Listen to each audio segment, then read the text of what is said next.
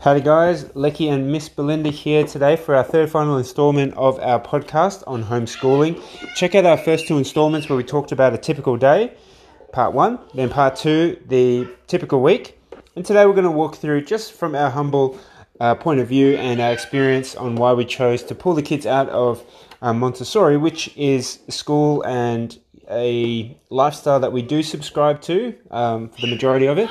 But over the last 3 to 4 months, we just slowly warmed up to the idea of homeschooling. So I'll give you my thoughts, but I'll probably start with Belinda first. And just give me the one main reason, Miss, why you thought this would be an idea from your perspective. A lot of it has changed because of the Victorian government, with the new rules applying to the children and the mandates, which I don't agree on. And I think this is a good way for me as a mother as well to spend that time with them before they grow up. So I think it's a good chance to be together while they're still young. Okay, thanks for that, Miss. So yes, number one, it's health and individual choice. So with mandates, we don't agree, point blank. So rather than complaining, we're just going to get on the front foot. And if things change, we'll absolutely reconsider our position. But, if we enjoy it, they're thriving, we're having fun, we can work our lifestyle into it, then I think that's awesome. It's like a blessing in disguise.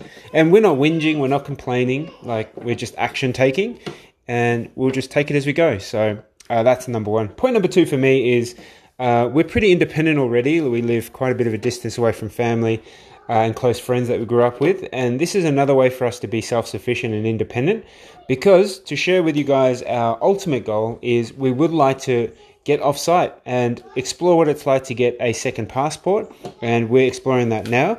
We would like to take the family overseas with that second passport. And that place, hint, hint, you'd have to speak Spanish.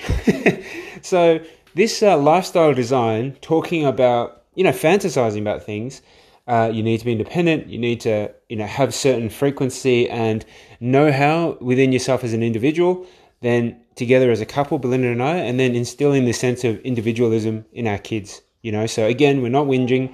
If anything, this is a positive step, and I just feel like it just opens up more opportunities for us as we navigate homeschooling. So far, the homeschooling has been going well from my perspective, given that Belinda's doing all the heavy lifting. And, the kids will push and pull. So our oldest girl, Emma, will pull up the other two. And then Belinda, with the help of Kumon, will help push Emma into exploring and learning a bit more about herself and what she can learn with the context of what her parents, myself and Belinda, what we feel is appropriate and how we can help her grow and evolve. So not to rant, I think we're very optimistic. We're happy. We're only halfway through day one and it seems to be going pretty well. And those are our thoughts. Did you have any closing comments, Bima? So with the day, how it looks, it can chop and change. Like we can take away some things or add some other things. So I think not only for the kids, it's a learning process for me to be patient and to be kind. So we'll go from there. Cool. And my final thoughts are schoolboy fantasies. Oh my goodness. So I'm going to be a teacher's pet, so I'll be a good student. You sound like the principal. All right, that's us, Forever Young. Hope you guys are staying well, and we'll keep you abreast of homeschooling. Peace.